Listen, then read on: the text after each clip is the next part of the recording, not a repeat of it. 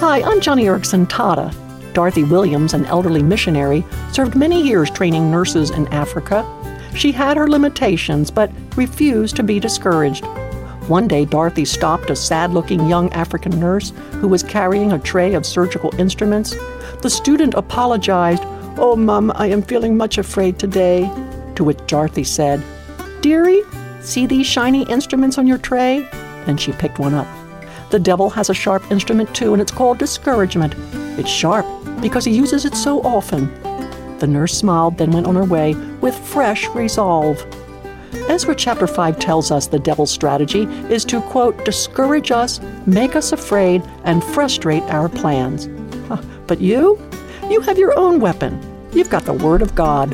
And in order to fight discouragement, you need to sharpen that weapon. So read your Bible, memorize Scripture, and use it often against your adversary.